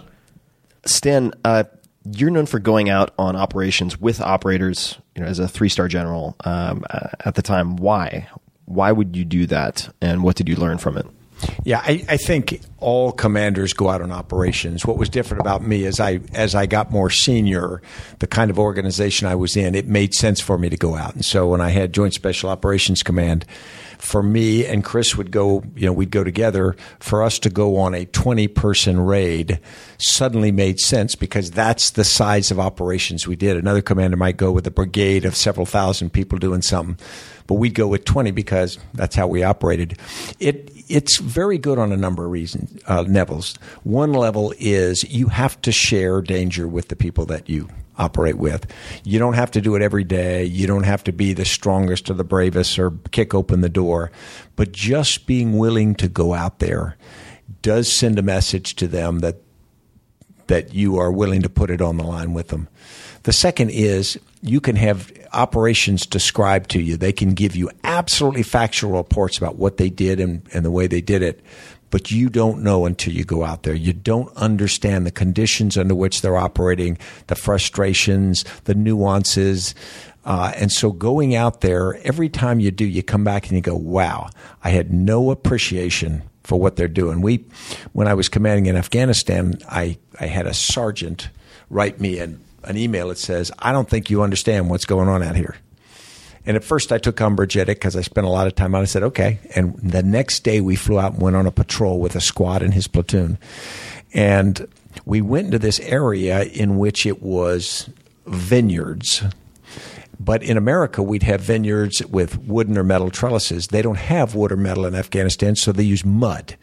So the mud walls are about 6 feet tall and they're about 3.5 feet apart. So it's like being shrunk down and being put into your corduroy trousers. And you are walking, and suddenly you go, holy, it's acres and acres and acres. It's just a labyrinth. It's a labyrinth. And the enemy, if you think about it, all they got to do is be at the corner, turn, shoot down there, and there's nowhere to go, or place improvised explosive devices, landmines, and whatnot in the walls of this, which, of course, they did all the time. So we went down, and I went on this patrol with them, and there's no way they could have described it. But when I went on it, and they said, sir, we see about 50 feet in front of us, 50 feet behind, and about 1.5 feet left and right. What are we doing here? What are we accomplishing? And you go down and do that. You send a signal, but you also walk back with a much better understanding and appreciation, and nobody can describe it to you. So there's a certain just importance. And then I think also if you don't put yourself through that now and again, you can forget who you are. Yeah, you can become detached from the realities on the ground. I think so. And the Can please. I offer and there's a lot of anecdotes around that, not just from what Stan was doing, but like as he said, other leaders did this. But one anecdote that jumps to mind, I think the point being made around what it does for the organization. There were times when I was on the tactical level where he would come out and go with us, which was always interesting and fun for the crew. But when I was his aide de camp, there was one of a coalition partners. One of their. Can you explain what that means? Yeah, so a non-U.S. force that we had pulled inside of our organization. So we had other counterterrorism organizations from around the world, and the coalition that would work closely inside of us. And one of our coalition partners, one of their helicopters, they had their own helicopter assets, had gone down on a mission, and they'd lost some of their operators as a result. And the U.S. Special Operations rotary wing assets are the best the world's ever known. And the coalition helicopter pilots went through this phase of feeling, you could see it in their force, whether they really were ready to be at this level of the game, which we all believe they were, and just bad things happen in the confusion of the battlefield. But they went through a stand down, and you could see there was a lot of questioning around the role they should be playing internally. They went through a stand down, meaning they started second guessing or declining, going out on. They just their leadership made a conscious decision. Let's stand down the force for the next 72 hours or so and really deconstruct what just happened. Got it. And if you're in a unit like that, the concern is now everybody's looking at you like you're not ready to be a part of the team. That was not what was going on, but you could tell that was probably what they were thinking. And I remember then General McChrystal came to me and said, because he's got a lot of stuff on his plate, so keep an eye on that. The first time they're up in the air to go out on a mission, we're going out with them. And said, okay, that's great. And sure enough, 3 or 4 days later, they're back up. Rotors are spinning, and we grab our gear and run out and go out on an op with them. And didn't make a big deal out of it. Didn't even tell them really ahead of time, except an hour before, hey, we're going to, the old man wants to hop out and go on this op with you. And it sent such a message to the entire coalition partnership, especially the helicopter partner, the helicopter pilots, to say, we're going through this period of self-doubt. This is a massively chaotic environment anyway. He knows exactly what we just wrestled with for the last 3 days, and he's going to throw on his gear and hop on the bird and go out with us. And it put the issue to bed immediately for the entire task force. And it spreads like wildfire, obviously, which is just a great way for senior leaders to get really engaged in the trenches. So, Stan, I was going to ask, this just reminded me, you mentioned bird. So the word bird shows up first in your memoir at the very beginning. And I wanted to ask you about a decision that one of, I want to say the operators with you, I'm just going to use that word because I don't know a better word, said he was, I think, wildly unenthusiastic about. I'm not sure what the phrasing was, but the choice not to wear body armor. I'm not sure if that was, I apologize if this was explained later in the book. Why did you choose not to wear body armor? Yeah, in Afghanistan, one of the things about American defense policy is you don't want Americans to get hurt. So you spend a lot of money, get them good body armor. And every time an American soldier is injured, and some of our allies had the same policy, you have to report what they were wearing down to each piece. And the idea is we are going to prescribe all of this because our people are so valued and so important. Where you're there to build confidence and rapport with the Afghan people who don't have body armor. and they are living out in the same areas. And so if you go to visit them, and I'm going to visit a district governor or a province governor or just a society leader, and I go all body armored because I'm so important that we don't want me to get hurt, it signals a couple things. One, it signals maybe I think I'm more important than they are. It also signals maybe that I don't have the same courage they have. And so as I'm walking around and dealing with them, for me to be in this, suit of chainmail equivalent, I think it's a very dangerous thing. I was trying to send a message that I trusted them. They were going to secure me when I'm there, and I trust them, and that sort of gets down to the Pashto idea of hospitality. So I thought it was very, very important. I had to wrestle with the idea that there was going to be a certain part on the American side that says, wait a minute, what's he doing here? We've got a policy, he's violating it, but when you're a 4-star on your last assignment, okay, what are they going to do? And I thought it was important to send that part of the message as we did it. And if you have, so you mentioned the hopeless dilemma earlier, where you sort of engineer putting people into a situation where none of the options are attractive. We're here in Silicon Valley. A lot of people fashion themselves warriors of one sense or another, and they read Sun Tzu, Art of War, and they think of their business as very high stakes. But ultimately in the field, you guys are dealing with life and death decisions. So I'd love to hear, in the cases where something goes wrong, so you make a decision, people go out on a raid, there are more fatalities than expected, and you have to operate rationally and effectively the next day. What would your internal self-talk sound like? And then what would you say to the team to get them ready for the next day? Yeah, a little bit of historical context. If you think about it, and you can compare this to earlier times of war, but the first part of after 2001, we were worried about Al-Qaeda, worried about Afghanistan. We went in, turned out to be remarkably rapid and, relatively speaking, low cost in terms of casualties and whatnot. And then Iraq, actually the invasion turned out to be the same way. So there got to be this sense that, okay, this isn't that hard. It's not going to take this long, and the cost will not be hard. We have a few fallen heroes, and we celebrate them, but we don't think it's going to be a grinding attrition.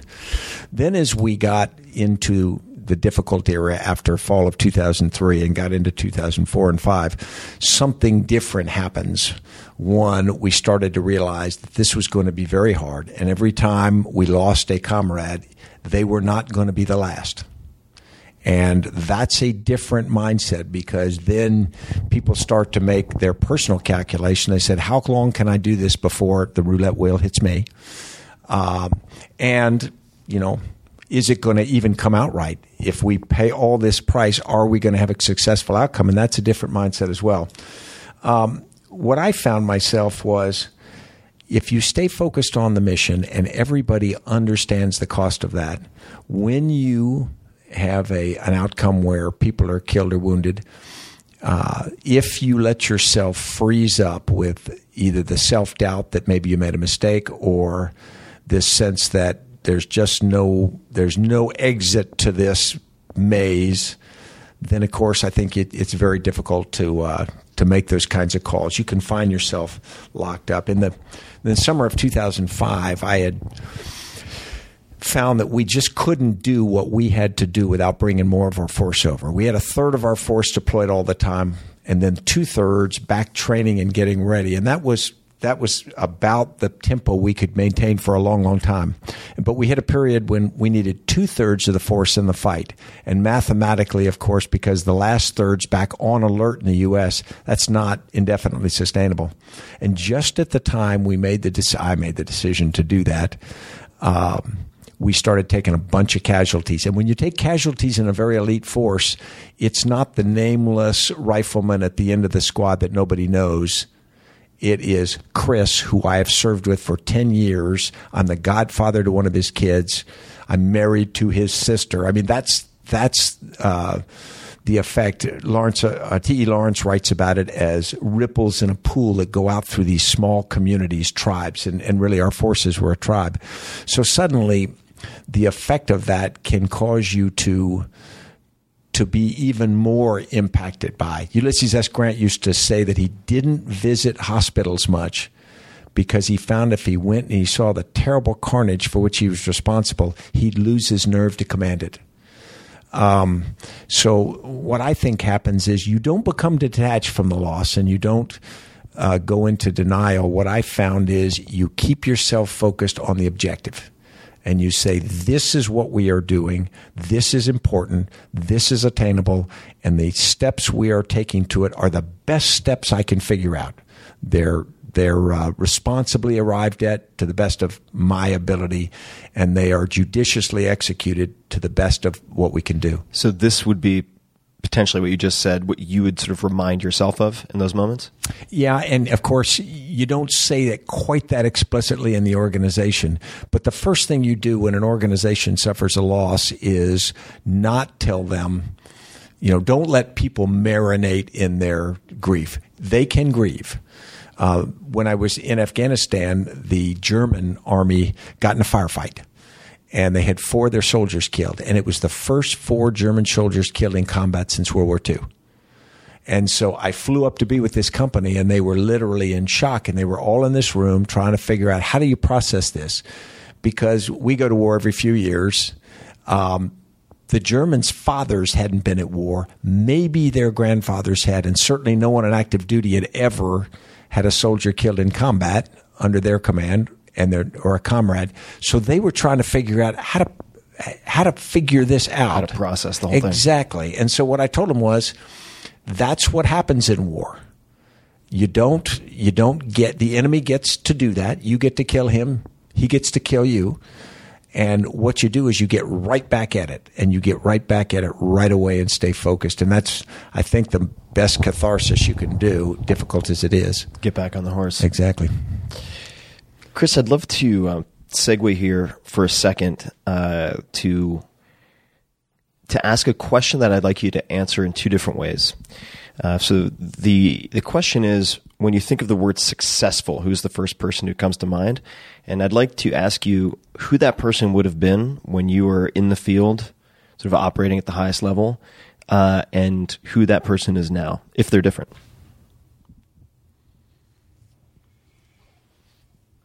We can also come back to that because it's not a small question. It's a great question. But I'm trying to think of it through a military context. If I was going back to my earliest days, my earliest days post 9/11, right? From a tactical level, I think your world sort of shrinks at that point.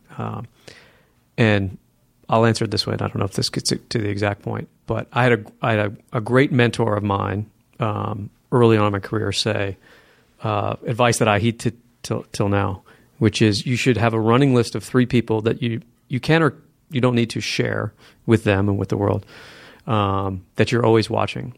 Someone senior to you that you want to emulate, a peer who you think is better at the job than you are and you respect, and someone subordinate who's doing the job you did a year or 2 or 3 years ago better than you did it. And that's if you just have those 3 individuals that you're constantly metricing yourself off of, and you're constantly learning from, you're going to be exponentially better than you are. That's great advice. So I think I had that probably rolling sort of lists constantly at the top of mind as I was going through it. One of my earlier experiences in that, in the more kinetic environment inside of the JSOC world. I remember distinctly one of my first squadron commanders, who was a few years senior to me, who was the first person I thought that was really tackling the problem right on many levels, intellectual sort of chess that he was playing on the battlefield, leadership amongst the pretty elite organization, and then his personal courage and how he approached the mission. And those people, I think in any good organization, they sort of roll in and out of your lives. And so I didn't have a person that I was constantly looking to. I always had someone that was filling that sort of space for me. Now, as I look back on that, and it's funny, I was just thinking about this person the other day for some reason. I'm now 2 years older than they were when they were in that spot. But sort of time freezes, and as you look back on these moments. I was actually thinking about the other day, thinking I'm maybe 8 years shy of as old as Stan was when I was his aide de camp. How did that happen?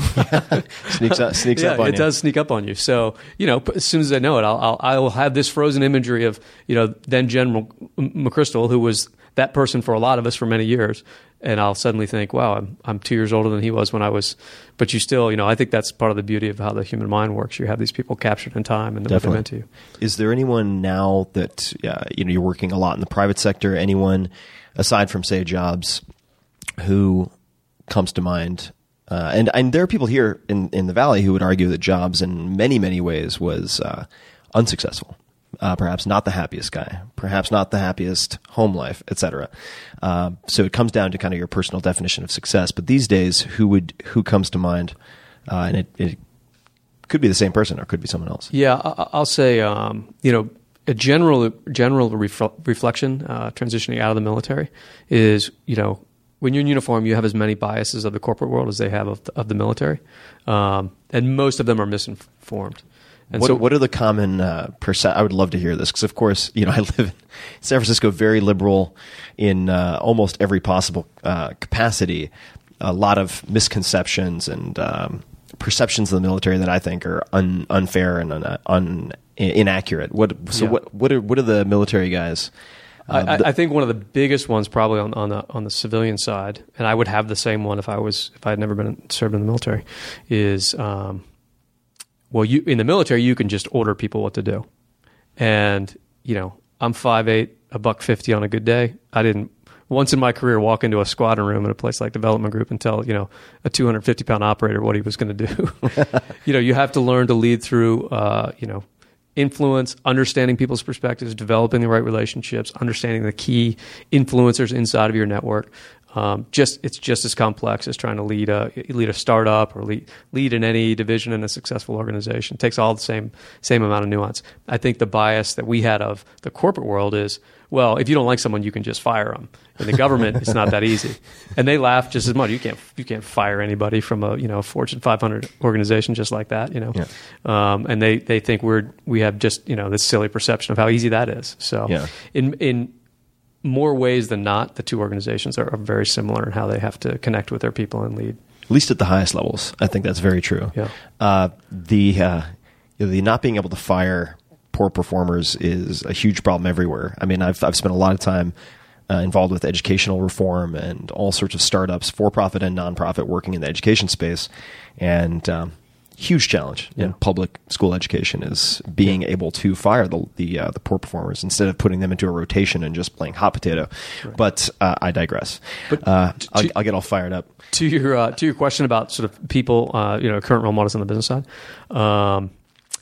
I'd answer it more generally. I have one of my, I think personally, my most positive encounters, learnings of the last 3 years has been how impressive a lot of the senior civilian leaders really are. So when you're in the service, you understand obviously uniform leadership, and as you get more senior, political leadership and policymakers. But you don't have a lot of exposure to business leadership. And I have been really blown away at the caliber of a lot of folks in the C-suite around the country. And I tell guys in uniform, men and women that are still serving all the time, you would be amazed at how they work just as hard, they're just as smart, their lives are just as stressful. They have, in a different way, but they have as much on the line as any one of us did in uniform. They have, we're fighting wars, they're fighting to make people's lives work. So it's there's a lot more similarities in personality at the top than differences. Can I jump on that? Absolutely. Because I actually agree strongly with Chris. Military leadership is actually easier than civilian leadership, and for lots of reasons. One, the military culture is this incredibly seductive or addictive thing. Most military people will tell you they don't like the big bureaucracy. They don't like a lot of things about what you do in the military. But being a part of that camaraderie, being a part of that organization is just absolutely magnetic. And most people who served a while will tell you they would go back in a heartbeat to be back in that. And it's easier because, one, there's this very clear sense of who you are. There's uniforms. There's a tradition. There's this lofty mission of defending the nation. The issue of money is never on the table. The government pays you a certain amount, everybody knows. So there's no idea I'm not paid enough and Jim got more than I did. So that's completely gone. And there's also this sense of selfless sacrifice. And maybe it's actually more than it should be, because most of us joined the military because it looked interesting. And yet once you're in, you get this self-reinforcing idea that you're making this huge sacrifice to serve your nation. And so I would actually argue it's far easier than leading in the civilian world is. In the civilian world, where you're dealing with markets, Wall Street, boards, employees, the vagaries of competition and all these things, I think a leader, the impressive ones that I think leave Chris and I really, really sometimes in awe, is they can pull through all of that. And they can pull the sense of purpose in the organization and the positive leadership, even through the challenges that I think those things add to it. Yeah, it's a very multifactorial, sort of multivariate problem, which we're going to come back to, because I obviously want to talk about the McChrystal Group and a lot of what you guys are up to. What I'd love to do is, I have to ask this. It's kind of a out of left field here, but Stan, have you ever had a meditative practice? Have you ever meditated?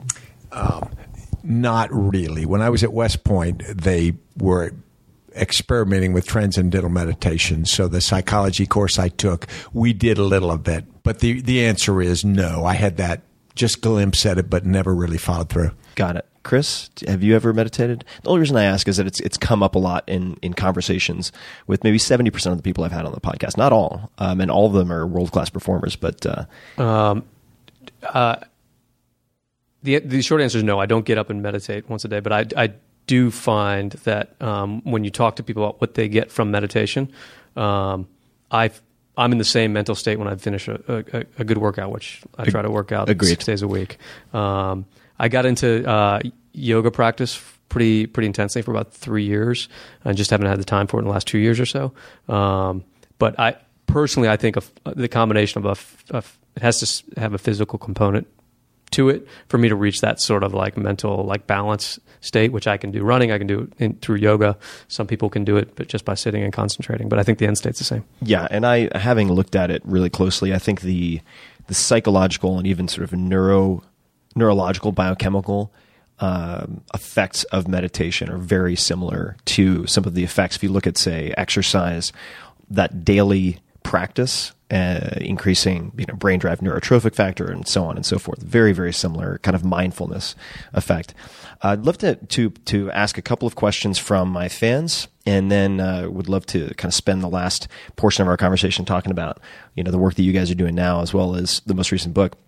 So the first question is from Daniel Maroli, if I'm getting that name, and he wanted maybe Stan or either of you guys, but Stan, I'll pose this to you first: the red team concept. So, and he was referring to the mention in Blink, but he was curious to know, and I'm paraphrasing here, but just elaborate on how it's used in the military. Sure. The concept of red team is designed to test a plan, and so what happens is, as you develop a plan, you've got a problem, and you develop a way to solve that problem, you fall in love with it.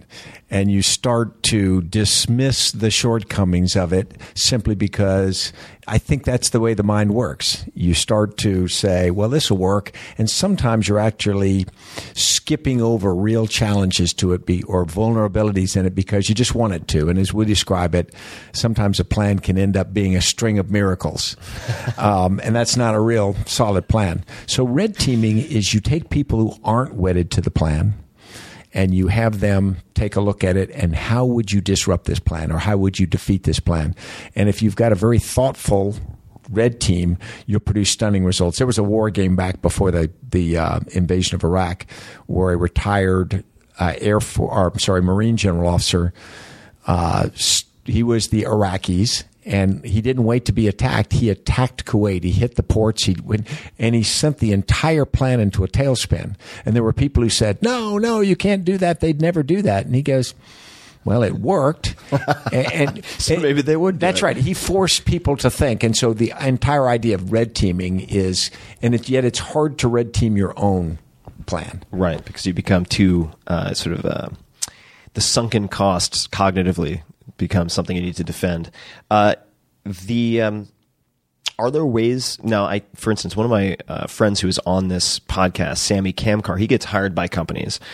He's a hacker who got a pretty strong slap on the wrist by the FBI and so forth not too long ago. But he's hired to red team security systems. So he'll try to break into, virtually break into offices and so on, so that he can help them plug their defenses before someone really malicious does that. Are there any other examples of red teaming that apply to the business world? Well, yeah, we've some of the work we're doing now with organizations. We've designed systems, and they're pretty unique and nuanced for each organization. But as a broad example, one of our personal beliefs from our own experiences, it's one thing to create a strategy. It's another to really have thoughtful contingency plans built in, and that's something that the special operations community does really well. And so we've done deep work with organizations. Say, okay, whether it's quarterly, rolling, or your annual strategy, let's take the time to do a separate, 2-day offsite or some sort of working session. You play the competition, you play the market analyst, you play whoever the stakeholders are that can read and affect your strategy, and then attack it from multiple different levels. If this happens, the competitors are going to do this. How will we react? What's our media campaign? What's our PR? What's our distribution plan to react to a supply center that gets hit by a hurricane? And you can run through all these scenarios, and then you design out branch plans and you put them on the shelf. If you don't need to touch them, that's great. The branch plans are if this, then that. Yeah, if and this, so then that. You thought through what happens if my main supply hub on a warehouse on the East Coast gets hit by a hurricane.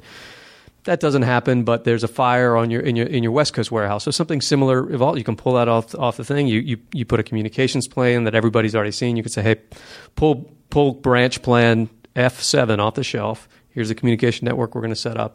Here are the people that need to react to this very quickly. Here are the stakeholders outside the organization that we need to inform very quickly. And so when done well, it creates sort of a very relaxed sort of response inside the organization, and people on the outside see, wow, they've got a great plan in place. They're putting it into place. So the analysts are comfortable, the market's comfortable, and they can move through these things very smoothly. Yeah, it's so important. I really enjoy kind of exploring that type of exercise because it number one, just from a practical standpoint, allows companies to be non-emotionally reactive because you have the sort of crisis management, if this then that, in place beforehand. And I've always been kind of allergic to politics, but I have seen a few documentaries. For instance, I think it was The War Room about Clinton's first campaign, where they were very masterful at the if this then that. What if we get hit with this accusation, or what if this footage is used? How are we going to respond? Having all that kind of in place beforehand was fascinating. Another question. This is from Mike Elias, and the question. I'll pose this to Stan, but Chris, open to you as well. What are some good ways for the average citizen to practice military strategy? Any games or activities? And he put, risk, chess, football, etc. Yeah, it's a great one. Chess is typically thought of as the classic strategy game, and it was designed to teach future leaders how they could do that. I think you could do almost anything. I think planning football games can do it. And so I think anytime you are trying to clearly define your end and then assign ways and means to that, there's a discipline to that process. And what I say is if you take a game or an endeavor and you say, I've got to apply these ends, and then you do a calculation, what am I willing to do? What am I capable of doing? And what resources do I have reasonably and I'm willing to put against that?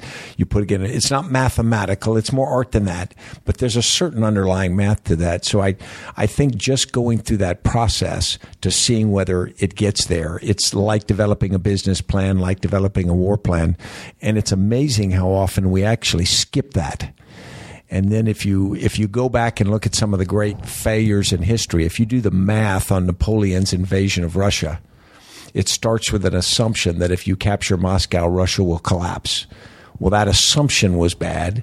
And then if you look at the logistics of it, where you're hauling wagon loads of fodder for horses, suddenly, mathematically, you can't haul enough fodder in the wagons to feed the horses. So unless you can live off the land, it just doesn't work, and the Russians aren't going to let you do that. So you start to uncover basic disconnects that are not difficult to come up with, but we almost are in avoidance. We don't want to look at the hard reality of the math. So I want to follow up, and then I'd love to hear from you, Chris. So on that, so chess, one of my closest friends is Josh Waitzkin. He was the basis for Searching for Bobby Fischer. Amazing strategist, and very good problem solver. But I would ask you, would you rather have, if you had to, if this was all things equal, a very good, not grandmaster level, but very good chess player or a very good backgammon player? And the reason I ask that is because chess is a game of complete information. Backgammon, you've got the dice to deal with, or the die, I'm not sure, I'm mixing up my plurals here, and the doubling cube, where you can have someone raise the stakes and then double the stakes again. So it's a game of incomplete information. Would you have a preference? Well, I would, and it would be backgammon. But let me talk about why on chess. I think chess was more appropriate in an era when things moved more slowly and in a more complicated but not complex way. Complicated meaning more pieces, but not complex meaning unpredictable. That's right. More mechanical. If you think about it, if you and I were playing a game of chess right now and we each had our 16 chess pieces, and I moved, you moved, I'm against you, and we're both micromanaging our teams. But what if, through the dynamics of shared consciousness, all of my chess pieces could decide on their own, and they could communicate amongst themselves? So, in fact, you aren't really playing me. You're playing the combined intelligence and flexibility of my 16 chess pieces, and they can move whenever they want. They don't have to wait for you to move. Suddenly you say, well, wait a minute, that's not fair. But that's the environment we're in now. You're not against one iconic decision maker. You're against this networked set of competitors. Maybe they're in coordination intentionally, maybe they're unintentionally coordinating. And so what I would argue is chess actually may reinforce a more mechanical, structured game than the world allows right now. I like it. Chris, do you have any additional thoughts? Yeah, I think it's an interesting question. I would offer that I think being on a team is important from as early age as possible. And that doesn't, I have 2 children. It doesn't matter to me if they grow up to be Olympians or just barely enjoy sports, but I think it's important to be on a team. And that could be a chess team, debate team, an individual sport like a wrestling team, a team sport like football, but just being part of that sort of collective mentality and understanding your strengths, how you can support others, the discipline of being on time, the personal fault you feel when you don't work as hard as your teammates or you come up short in a game. All of those are just critical life lessons, and I think the best leaders I've seen in business, military, in any space, not necessarily star athletes, but had a real early exposure to what it meant like to be part of a team and support those on your left and right. Stan, one more question that is, and then we're going to segue into everything you guys are working on now. During your experience teaching at Yale, what was something that surprised you, good or bad, about the students in your class? Maybe it's good and bad. Yeah, it certainly surprised me. I thought that I was going to go to Yale, and because of the history, they were going to be politically liberal and biased in that way, and therefore sort of closed-minded to open things. And I found that they are not that at all. They are not liberal, they're not conservative, they're skeptical. And that's a new quality. They are skeptical of how government works, they're skeptical of how business works, they're skeptical at how people who try to influence them operate. And because I teach leadership and you're talking about how do you lead something, suddenly I realize that the constituency that they represent, and I don't think they're completely unique, I think they're largely representative, is we are dealing with a group of people who want to test the hypothesis. They are loyal, but in a different way. They aren't slavishly loyal to even a set of ideas or a party or anything like that. They're not what their parents were. They're what they are. And to me, that's a pretty big difference. I think generally it's good, but at the end of the day, I do think they are going to have to migrate from being just free agents too. I think they're going to have to find that they are going to have to come together to move things in one direction or another, and hopefully that'll come naturally. And that is just by that you mean to partner with groups of like-minded people, but before you can have like-minded people, you have to determine what you Share in common. Exactly, but not be dogmatic about what you are. Don't say, I remember I hung around a guy when I was young who said his father told him, in every election I want you to vote for the best candidate. You'll find it merely coincidental that's always a Democrat. And you grow up with that. And so I don't think they grow up with that, but what I do think, they're going to have to come together to make certain things happen. And hopefully that'll happen organically. Awesome. Yeah. No, it's I've taught a bit at Princeton in high tech entrepreneurship, and I found that wherever the case study method is used, and there are many schools that use that though, but basically forcing them to role play in a inquisitive way that tests those sort of opinions they might hold dear. Vets for some really interesting students. It's been really fun to see what those students have done after graduation. I'd love to talk about the McChrystal Group and what you guys are up to, as well as your new book.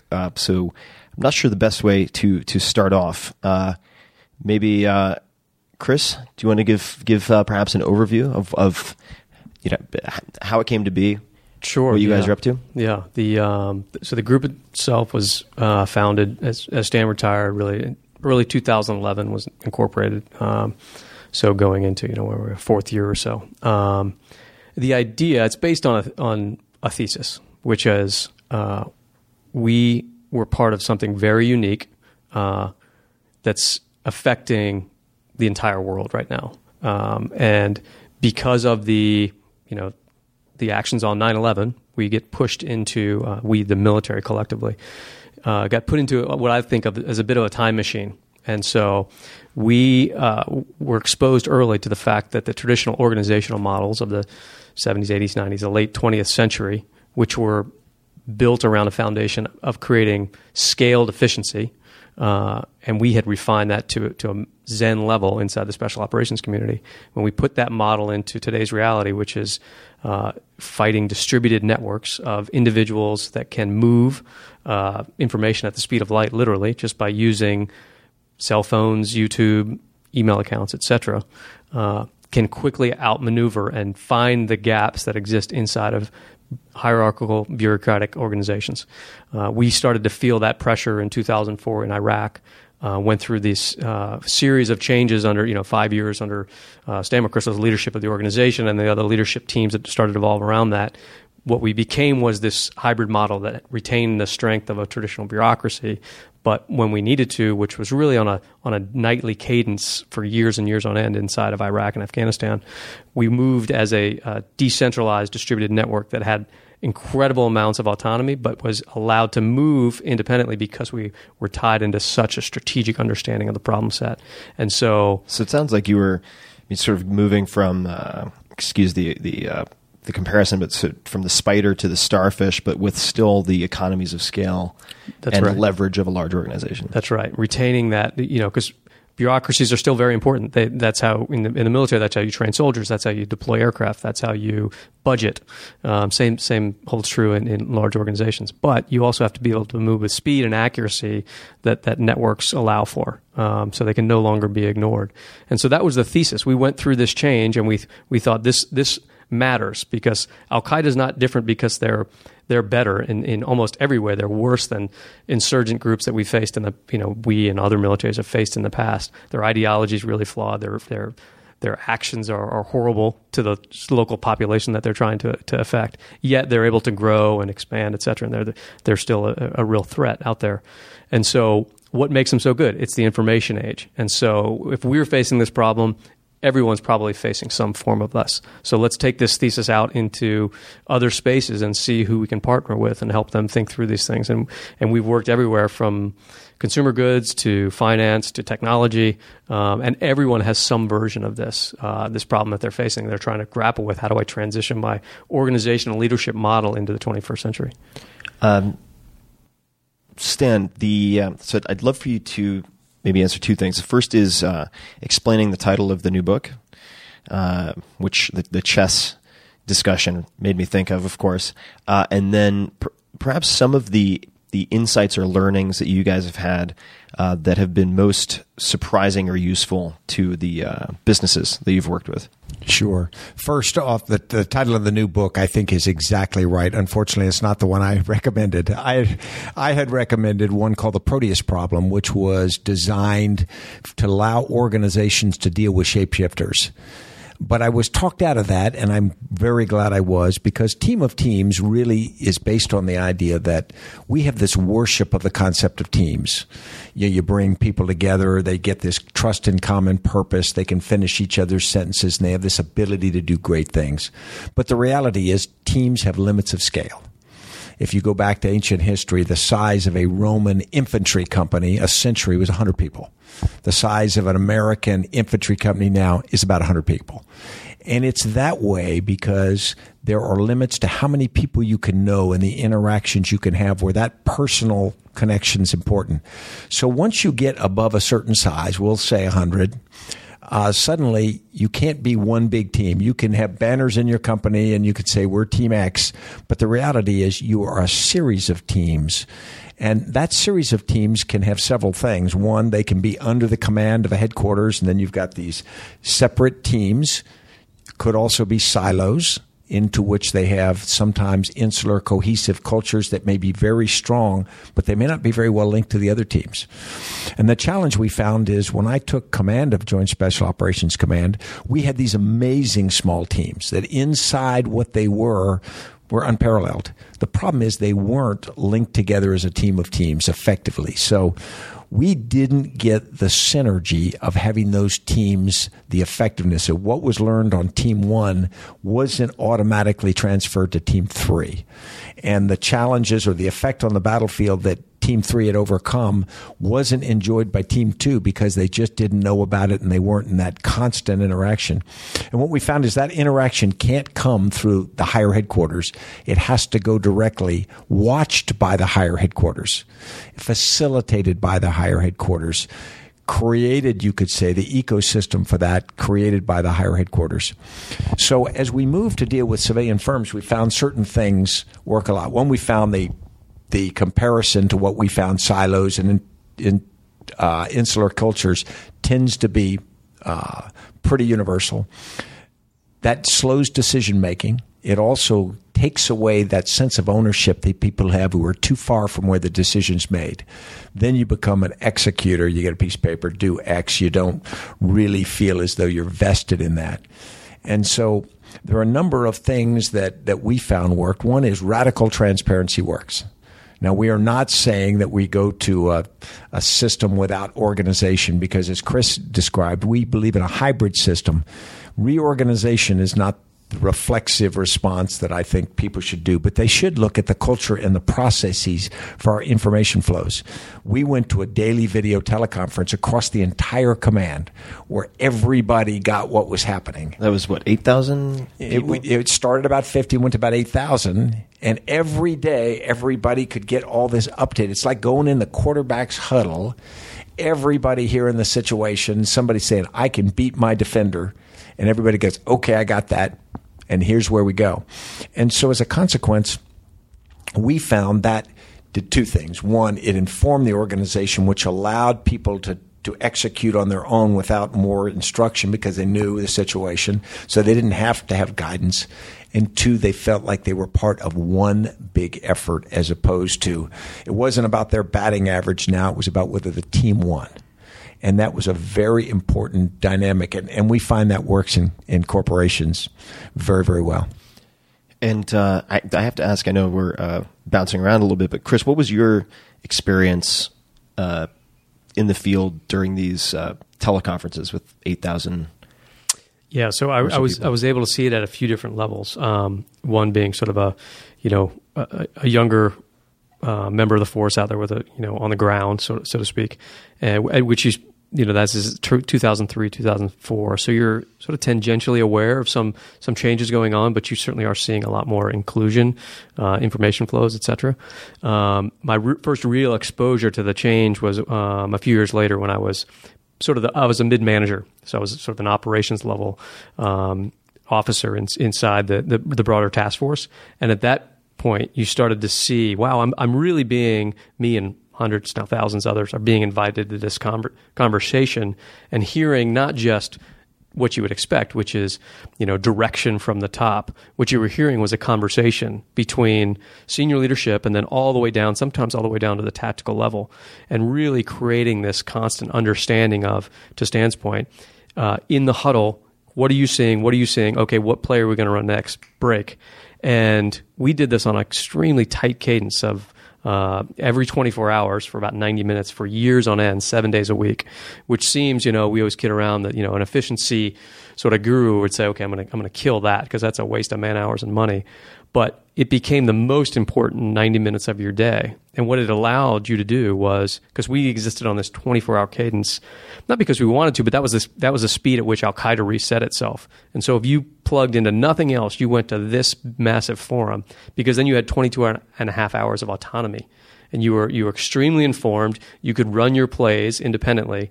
And then you came back into the huddle and you resynced with thousands of others, and you'd hear real-time learnings from around the battlefield, and it would shape your thinking for the next day.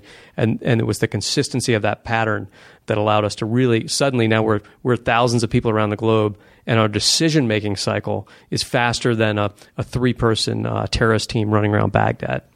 Yeah, it's so important, I think, also, and I know we're running up on time, so I'll wrap up in just a few minutes. I have one or two more questions, but the understanding, I think these principles are so key, and that's why I really want people to check out Team of Teams, and we're gonna get to how they can learn more about what you guys are up to in terms of different websites and so on. But because you look at, say, a tool, right? So that the video conference is one tool.